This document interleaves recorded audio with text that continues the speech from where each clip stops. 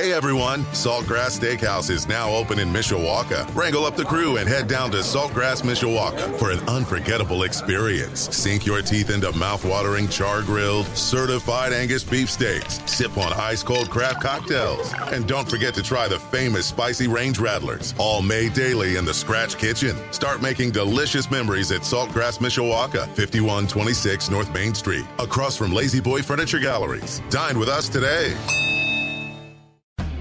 Welcome to the Mick Ultra Golf Show on Sports Radio 96.1 WSBT. Presented by Michelob Ultra. Locally distributed by United Beverage of South Bend. Michelob Ultra. Superior light beer. Don't compromise. Also sponsored by Bill's Heating of Goshen since 1951. For all your heating, cooling, and plumbing. Also by Pet Refuge, Leck-Leitner Door, Sherwood Tire, the Food Bank of Northern Indiana, your local Edward Jones financial advisors. Edward Jones, making sense of investing. Member SIPC.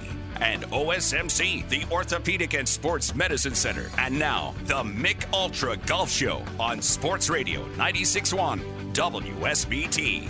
We welcome you to the Mick Ultra Golf Show on Sports Radio 96.1 WSBT on this Saturday morning. Hopefully you're getting ready to go out and play a little golf. We'll get you kick-started with a little golf conversation brought to you by Mick Ultra here on WSBT Radio. My name is Darren Pritchett. I'm joined by John Foster, the former general manager at Warren Golf Course at Notre Dame. Tim Firestone from Blackthorn is on assignment this week, so hopefully we will talk to him next week. So, John, you're a couple of weeks into retirement. Are you enjoying it? And how many times have you swung a club? Okay, so yes and no. I really have enjoyed it. We've been so busy trying to sell a house here and buy a house in South Carolina. And, you know, when you sell your house, you actually got to kind of fix all those little things that you haven't really noticed over the years. I've been there in the one house about 16 years. You walk by this stuff until you think about, oh, somebody's going to be walking through this house. They're probably not going to like that hole in the wall there. I probably should do something. So seriously, I've been so busy getting that prepared and then packing stuff up. I have not touched a golf club, Darren, since early January in Florida. But like you mentioned in the intro, I am going to play golf in about an hour after we wrap up here with a bunch of priests who were nice enough to take my wife and I to dinner last night. Now they want to play golf, and I am panicking because there's this expectation, falsely so, that because I was a golf professional, it means that I can really play golf really well. And so I'm going to dispel that unless there's some heavy praying going on my behalf. And I doubt it because most of the guys I'm going to be betting against. So I've got two things working against me. Lack of practice, and the big guy's probably going to be, rooting for the other team.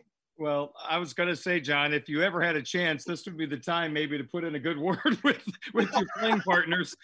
That might give you a fighter's chance today. But you ever hear the term "too little, too late"? I believe that's my situation. Well, golf is a sport that it is so difficult to not play for a couple of months and just pick up a club and off you go. I know I did that last weekend. I just went out and putted for a while and just hit a couple of range balls just to swing the club. And actually, the hitting of the golf ball wasn't awful. The driver and the 3-wood, if I may use a term from our prestigious PGA champion, Phil Mickelson, I was hitting a couple of bombs and hellacious seeds. I'm happy to report. The 7-iron and the wedge got a little Yankee pull a little bit to the left, but it wasn't awful for the first time. But John, my putting, I go in and out of the yips, and man, they were back again. And I'm trying every angle to try to put my hand on the club. It's really frustrating. I know a lot of people have quit the game because of shanks and irons and the yips and putting. So I'm going to have to go back to the drawing board.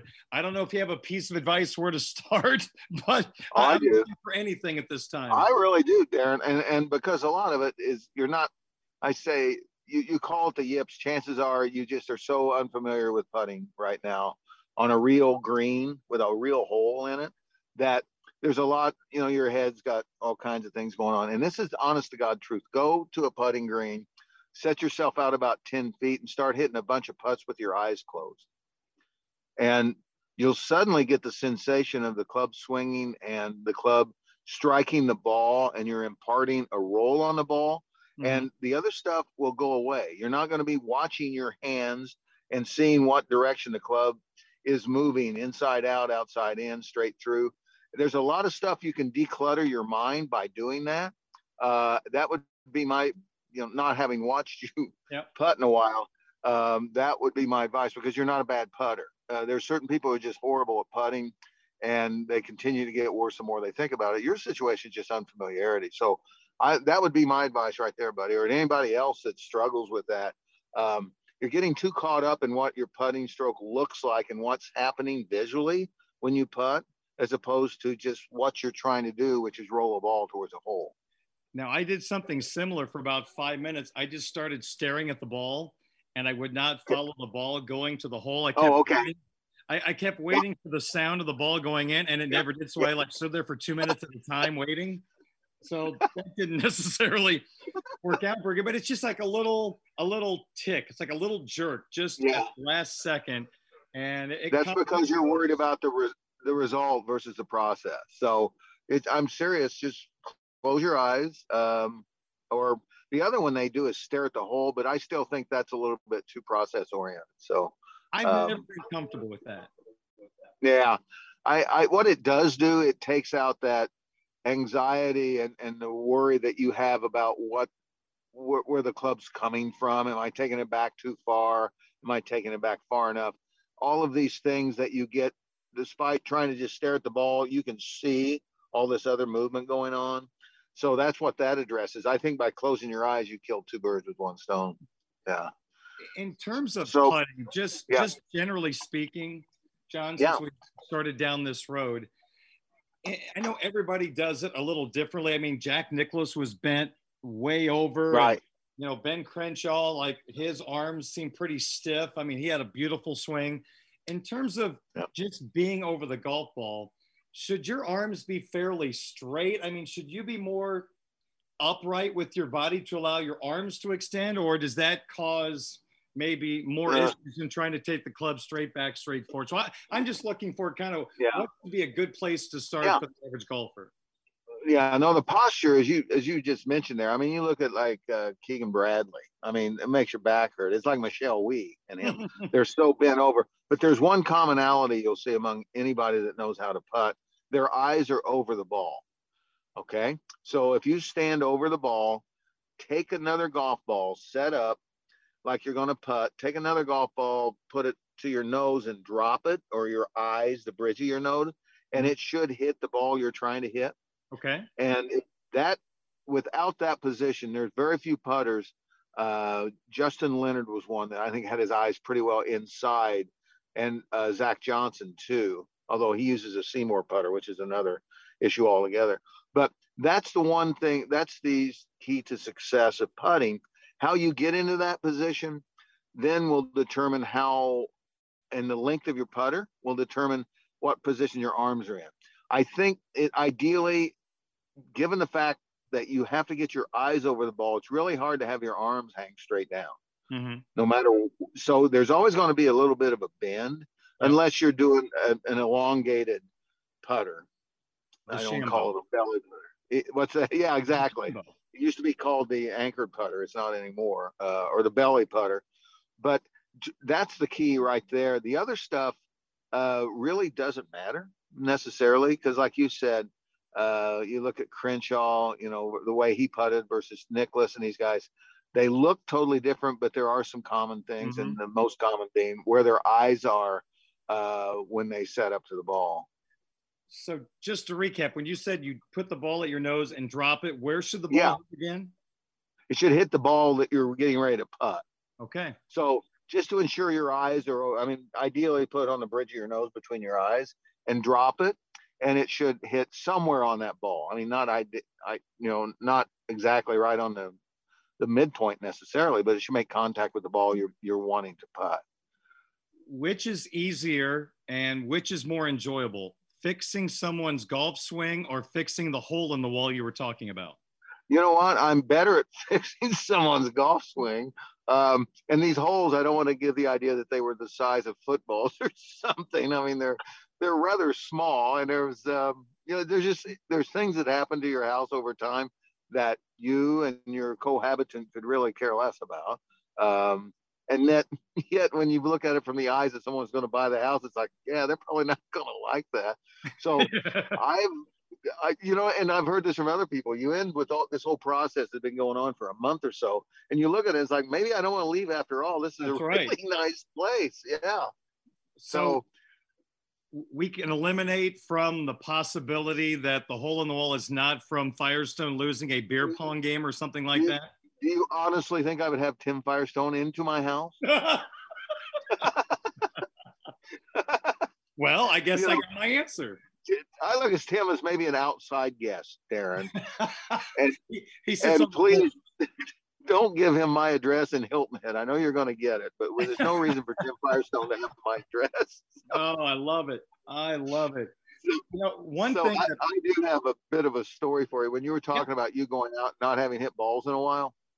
So when I was in Florida in January, we stayed with some friends of ours, and they're members at a very high-end club down there. I won't mention it to protect the club, the fact that they allowed me to play there. I had not hit a ball since probably September, October. As you know, we were so busy last year. So I go to the driving range, and this is the day before I was even going to play. So I just went out there, and I have some common friends who are members there. So I went out and had lunch with them, and then went out to the range and started swinging at it. And this is the truth. So do you have an Apple Watch? I do not, but I know what they are. Okay. So Melissa bought me one for Christmas. So I had it on while I was flailing at the ball with like a 7 or 8 iron. And so it starts an alarm on my watch, and I look down and it said, "It appears you've taken a serious fall. Should I alert the authorities?" So not only do I have my friends laughing at me, my watch is giving me crap about my golf swing. So I no longer wear my watch when I play golf. But that is a true story there. So everybody's a critic. I thought Siri was maybe going to try to fix your golf swing or something. But that's even better.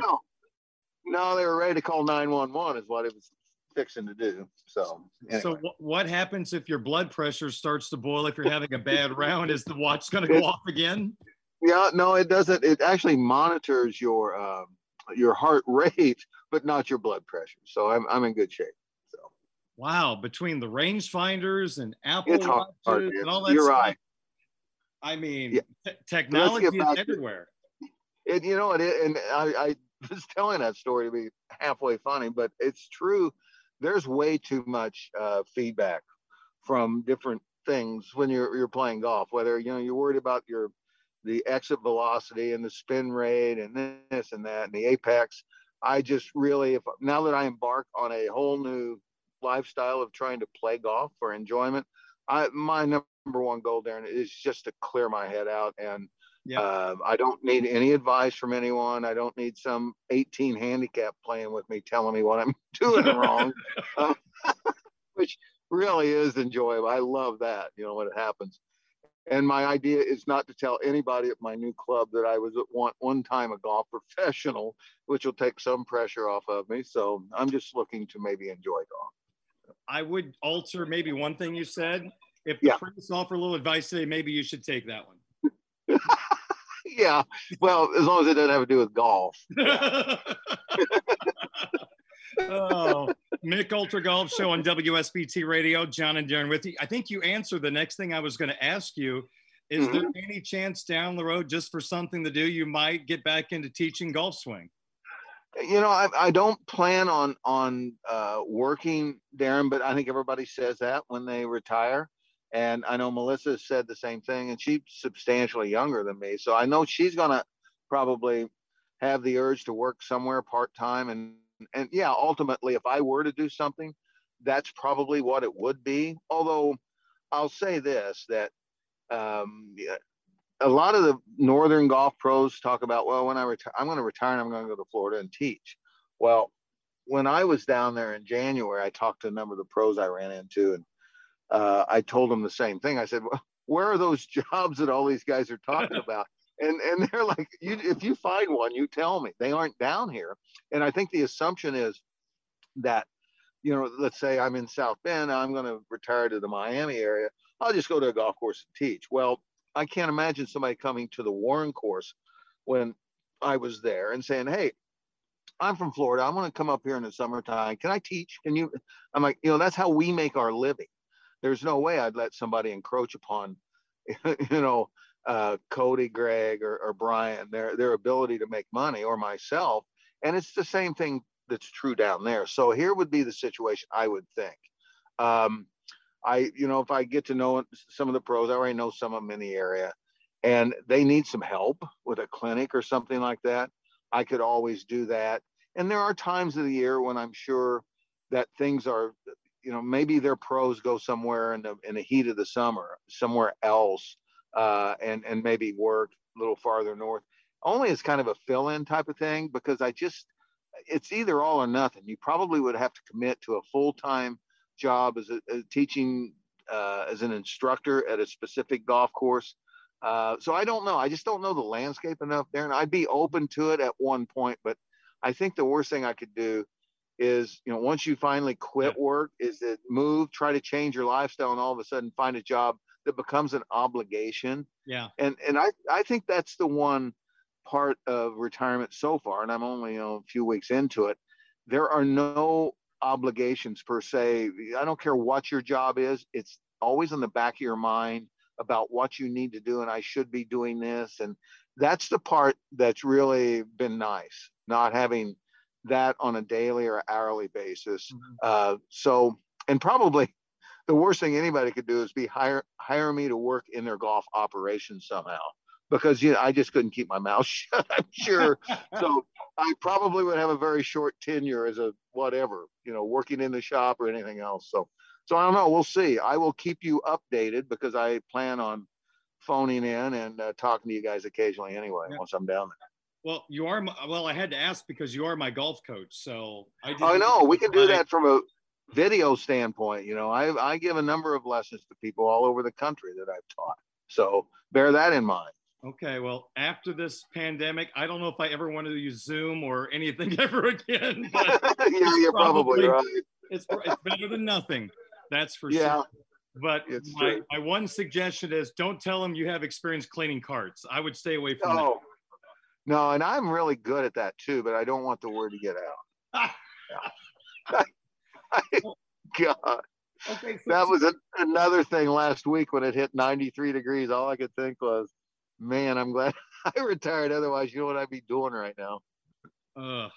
Hose on the cart and then yourself, probably. Yeah, exactly right, man. You're right. Let me ask this, and I know this could turn into a 5-part documentary, and I don't want to do that, but just generally speaking, just totally generally speaking, from a swing standpoint, I will use myself as the guinea pig, as I normally do. But when I went out the other day for the first time and just hit a few balls, like I said, the driver and the 3-wood, man, I was hitting them straight as an arrow, and they were flying like normal. But you put a 7-iron in my hand, a wedge in my hand, I was kind of coming over the top and wasn't hitting it square. And it was a challenge.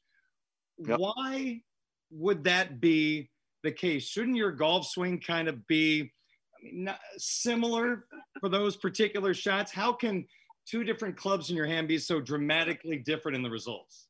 It's a great question, because one would think that you put the same swing on it with your wedge as you do with your driver, and no, it's a longer club or a shorter club. It has a different angle of approach. So here's would be my take from that, Darren. So when you have a 3-wood or driver, you're not really target oriented, right? You're just trying to hit it straight, I guess is the word. Yeah. You got this 150-yard wide driving range. With driver, you're just like, I want to hit it out there into, quote, the fairway. So you're swinging it, and you're trusting the club, and you're swinging it. So you get a wedge in your hand, and you're looking at a 120-yard practice green out there, and you're trying to hit the pin, and so all of a sudden your hands get involved, because I got to steer this thing and make sure I hit it precisely to hit the middle of that green. And all of a sudden, you quit swinging the club and you start hitting the ball or trying to hit the ball. And you quit turning your body and you quit letting your arms swing. And I see it all the time, and I have the same issue. You got to just take that out of your mind and just concentrate on feeling your arms swing, feel the weight of the club head, watch your tempo, because it's also really hard to get fast with a driver just because of the length of your swing. You can do it, but you have more of a sense of languid, kind of flowing swing with a longer club, and you get a wedge in your hand and it becomes choppy. You kind of chop at it. And then when you do that, you say, oh, well, maybe I'm coming over the top. So you shorten your swing or you take the club more outside. Yep. Before you know it, you are not swinging the club anymore. And that's what comes from the target clubs. And I know a lot of people will, they always talk about Watson, and he did it at the Senior Open. He takes like a 2-iron or 3-iron. And that's the first club he starts with. Because with that, he knows he can't get fast. He can't do this and that. And that sets his tempo for his whole practice session. It's interesting. I'm not so sure I would do it with a driver, but I'd take a longer iron, something that in your head you can't get fast with. Maybe the driver is the way to go. But try to carry over that swinging sensation that you feel from your arms, not your hands, your arms swinging. And if you can translate that and transfer that into your shorter clubs, and then you're there. Because people say it's easier to hit a wedge than it is a driver, and it is. It's got more loft, which is more forgiving. It's a shorter club, which is more forgiving. There's no reason you should be able to nail your driver and not be able to do the same with your sand wedge, but invariably that's what happens. It's so funny you told that story, John, about Watson, because now the way I was told isn't necessarily the best way. But I think a lot of people fall into my category. But when I was learning as a kid, we were always taught to start with a wedge and work your way up to the driver. And, well, Tom Watson's won a few more majors than I have. So I will obviously bow to his philosophy. But that's interesting. I think a majority of people were told just the opposite. Well, and they were. And I'm not saying that's bad advice necessarily. But Watson's logic is, if I can take this club, which is arguably the hardest club in my bag to hit, and I can make some swings here and start hitting that really well, I don't have to worry about the other clubs. Okay. I don't have to worry about how I'm swinging it today. So that could be dangerous if you really can't hit your 3-iron. It probably shouldn't be carrying one. You could be at the range all day saying, boy, if I could just get this one dialed in, I'll be fine with the others. You have to be careful in that regard. But it's basically saying, taking a driver off the deck, say, you got a +3 guy, hits a driver off the deck, 290 dead straight, and say, I'm good. Nothing's going to be harder than that shot today, and I hit that. So it's as much psychological, I think, as it is physical, that approach. It actually makes a lot of sense, but it just goes against everything I've does. I know. Through the years. Right. And it's funny, listening to you talk about, the different between the driver and the wedge and all that. John, I've been doing this for 35, 38 years. I should be beyond this, right? Shouldn't this be just like one hat? Good grief. No, that is the thing about golf. It's a relearned, it's a sport that's relearned daily. And that's probably not a good thing, but it's so true. Yeah. It's no different. And I know I told you and Timmy this during the Senior Open. There's nothing better than standing up on the range before the rounds, before the practice rounds, and hearing Fred Funk call over David Tom and say, David, watch this. I think I figured this out. You got guys that they're in their 60s and they're still trying to, quote, figure it out. And they think they got it. And that happens on a daily basis. I think it's great. I really do. It was really refreshing to hear. With all the things we talked about, it still comes down to one thing. The thing between your ears gets in the way. Yeah, it's so true. And that's why it's interesting what Mickelson did, using yoga and all these mental things, just trying to eliminate himself from being a problem. And it worked pretty well in the PGA Championship. He sure did. Yeah. I don't know if you follow him on Twitter, but he put out a video earlier this week. And all you see, he's holding the phone, taping the video. He's in the golf cart driving. You see his clubs on the back. He's like, yeah, I'm just on my way to the club, me and Mr. Wanamaker. And he's got the Wanamaker trophy sitting that's funny. Seat. And he goes, "This is just your daily reminder that I won the PGA Championship." No, I think that's great. And Yeah, no. he's good for golf, and I figured in the final round of the PGA, it was going to turn into more about Phil walking to each shot than following the guys in third, fourth, and fifth place. I mean, I get it. If you're not a Phil fan, I'm sure it was kind of frustrating, but that wasn't a normal story. So I kind of get the announcers wanting to kind of continue to build up one of the most unique stories we've seen in a long time. Oh, I don't think any, regardless of what you feel about the guy. I mean, that was that's what they should have been doing. I mean, that was captivating. I think not. I was shocked as anyone that he didn't choke. Basically, you know, you were waiting for it to happen. I was. You're waiting for him to do something stupid, and you could just tell by his demeanor, the pace of his walking, the look on his face, that he was completely in control. And that was a totally different player. As a matter of fact, I think he won over. Maybe if there were some people, detractors of his, I think he may have won over a few based on the performance that he pulled off there. If you would have made a bet with Tim before the tournament and you were given $1 for every time Mickelson gave the thumbs up sign to a fan, you would have paid your house in South Carolina already. Yeah, that's true.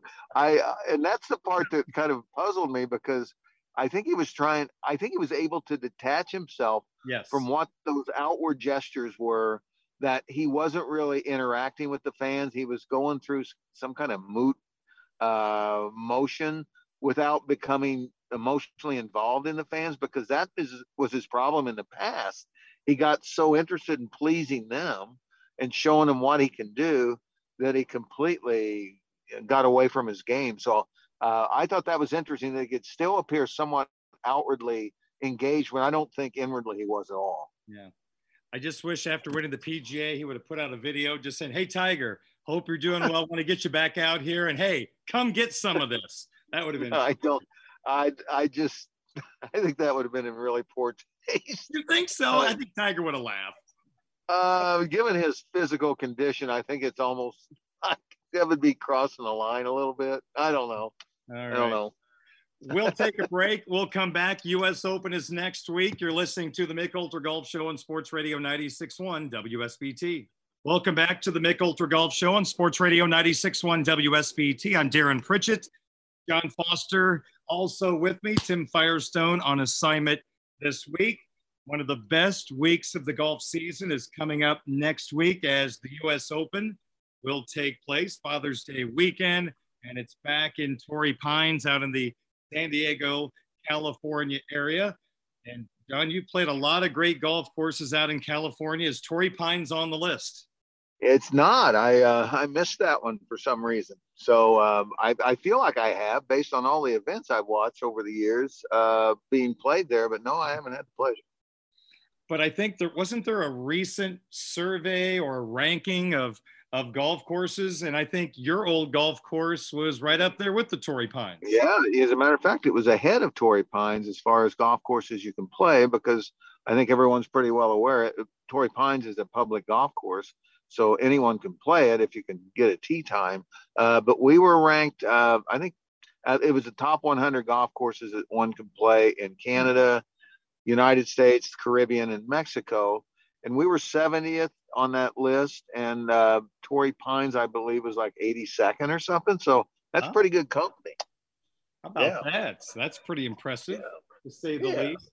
Well, it's going to be obviously extremely difficult compared to what we normally see on a PGA Tour event when the USGA gets a hold of it. It's going to be probably a pretty brutal test. And, we just talked about Mickelson. He had the unfortunate 72nd hole at Torrey Pines over a decade ago, where he had the lead in the US Open and hit that ball, I think, to the left of Saturn on the 72nd hole. He hit the tent where there were people and made double bogey. I think Jeff Ogilvy kind of came in and stole that championship. Whatever happened to Jeff Ogilvy, by the way? But I think this is going to be one of those weeks, John, where it's going to be tough on these golfers mentally. They're going to have to deal with the rough. And my goodness, if the wind gets blowing there, I'm I'm kind of scared to think about what that golf course could be.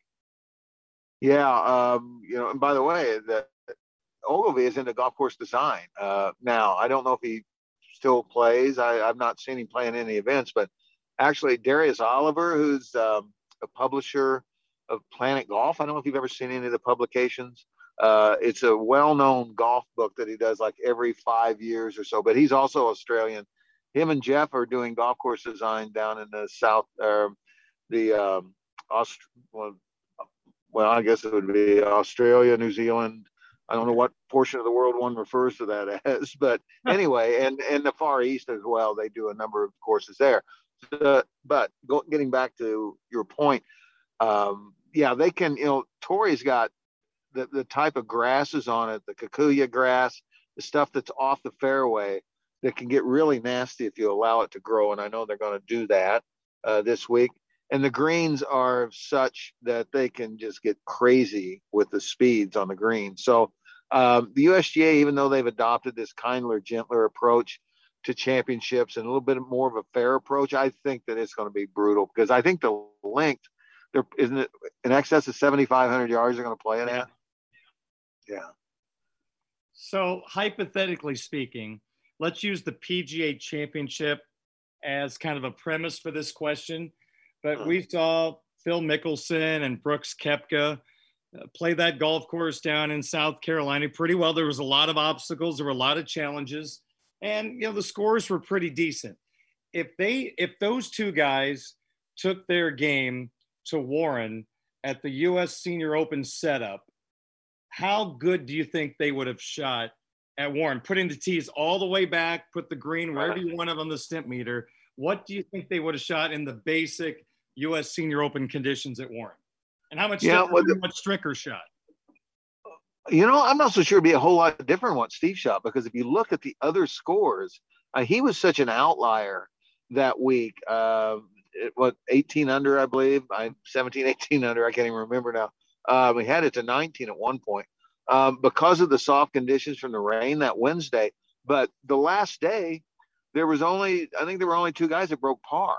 So if that golf course had been the way we had it set up prior to the rain, Stricker wouldn't have shot what he did. But I'm not so sure they'd done a whole lot better than Steve would have, Darren, just because he was just played out of his mind that week, as you know. Yeah. He was spectacular, and you were standing on the green with him, helping him hold the trophy. So I would have to think that's going to be one of your highlights of your golf professional career, is standing there with one heck of a player who's going to be the Ryder Cup captain for the United States in September. It's hard not to think about that. And I'm not a big picture guy necessarily, but that's the one picture that I did take from work that I hadn't made. That's going to go up in my new house, I think. But yeah, no, that was, and also to have him be the guy to be standing next to as well. He's such a good example of what golf should be about. He's accomplished so much, and he's universally liked. That's great, as opposed to I can name a number of other people I would not have wanted to have been standing there with. So, yeah. And exactly a number of. I know, because they would have been rattling off the things they didn't like this week as you guys were holding the trophy, taking the picture. Exactly.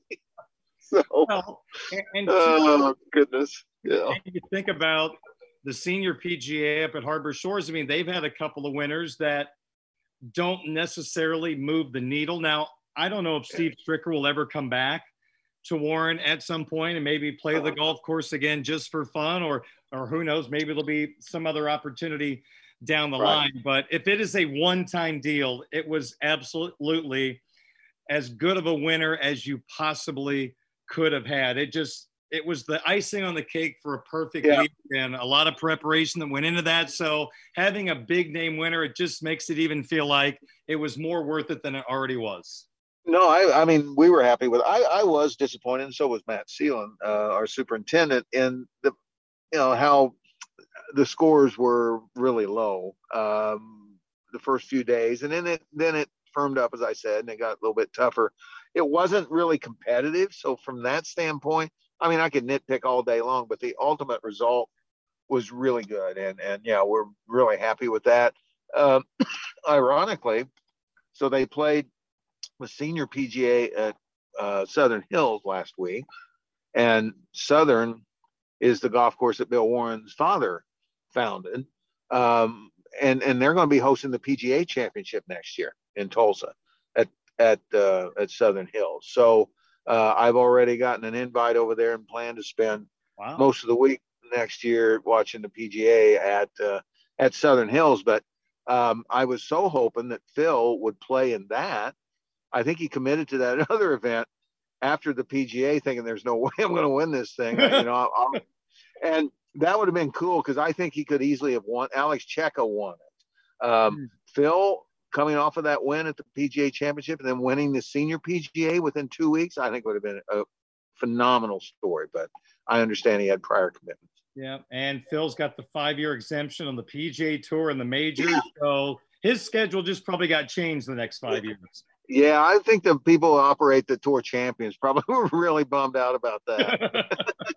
No doubt about it. John Foster, Darren Pritchett with you. We'll have more Mick Ultra Golf Show coming up in just a couple of moments on Sports Radio 96.1 WSBT. Along with John Foster, Darren Pritchett, the Mick Ultra Golf Show on Sports Radio 96.1 WSBT. What a weird week it was at the Memorial, John, last weekend. Jack Nicklaus's golf tournament in Dublin, Ohio, near Columbus.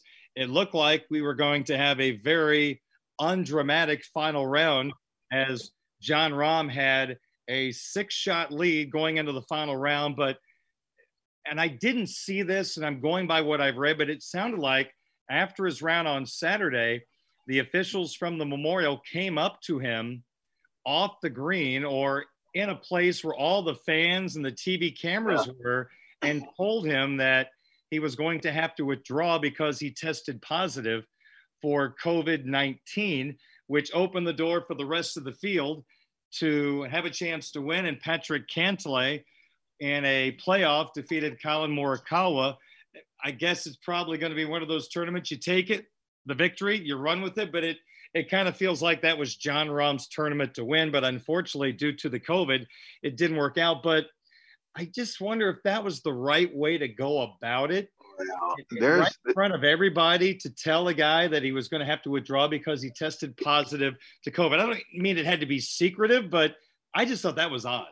Well, it was really poorly handled. The tour's up for a lot of criticism that's ongoing about that situation. So my understanding, they knew mid-round that he tested positive, okay? So you allow him to stay out there among all those fans and all those playing partners, competitors during that period of time.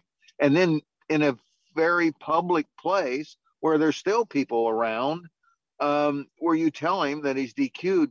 I mean, I don't know. Maybe that they thought it was the right thing to do. I don't think it was the right thing to do. If they're going to take COVID seriously and a positive test seriously, let's take it seriously and not wait until after the round. So I think there's a lot of egg on the face of the PGA Tour for how they handled that.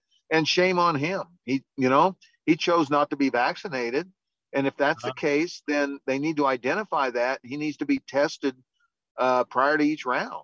If he's going to be out playing, and he needs to tell the other competitors, this guy has not been vaccinated, and he's, it is what it is. So I don't know. I think it was poorly handled by the tour. I think Rahm screwed up.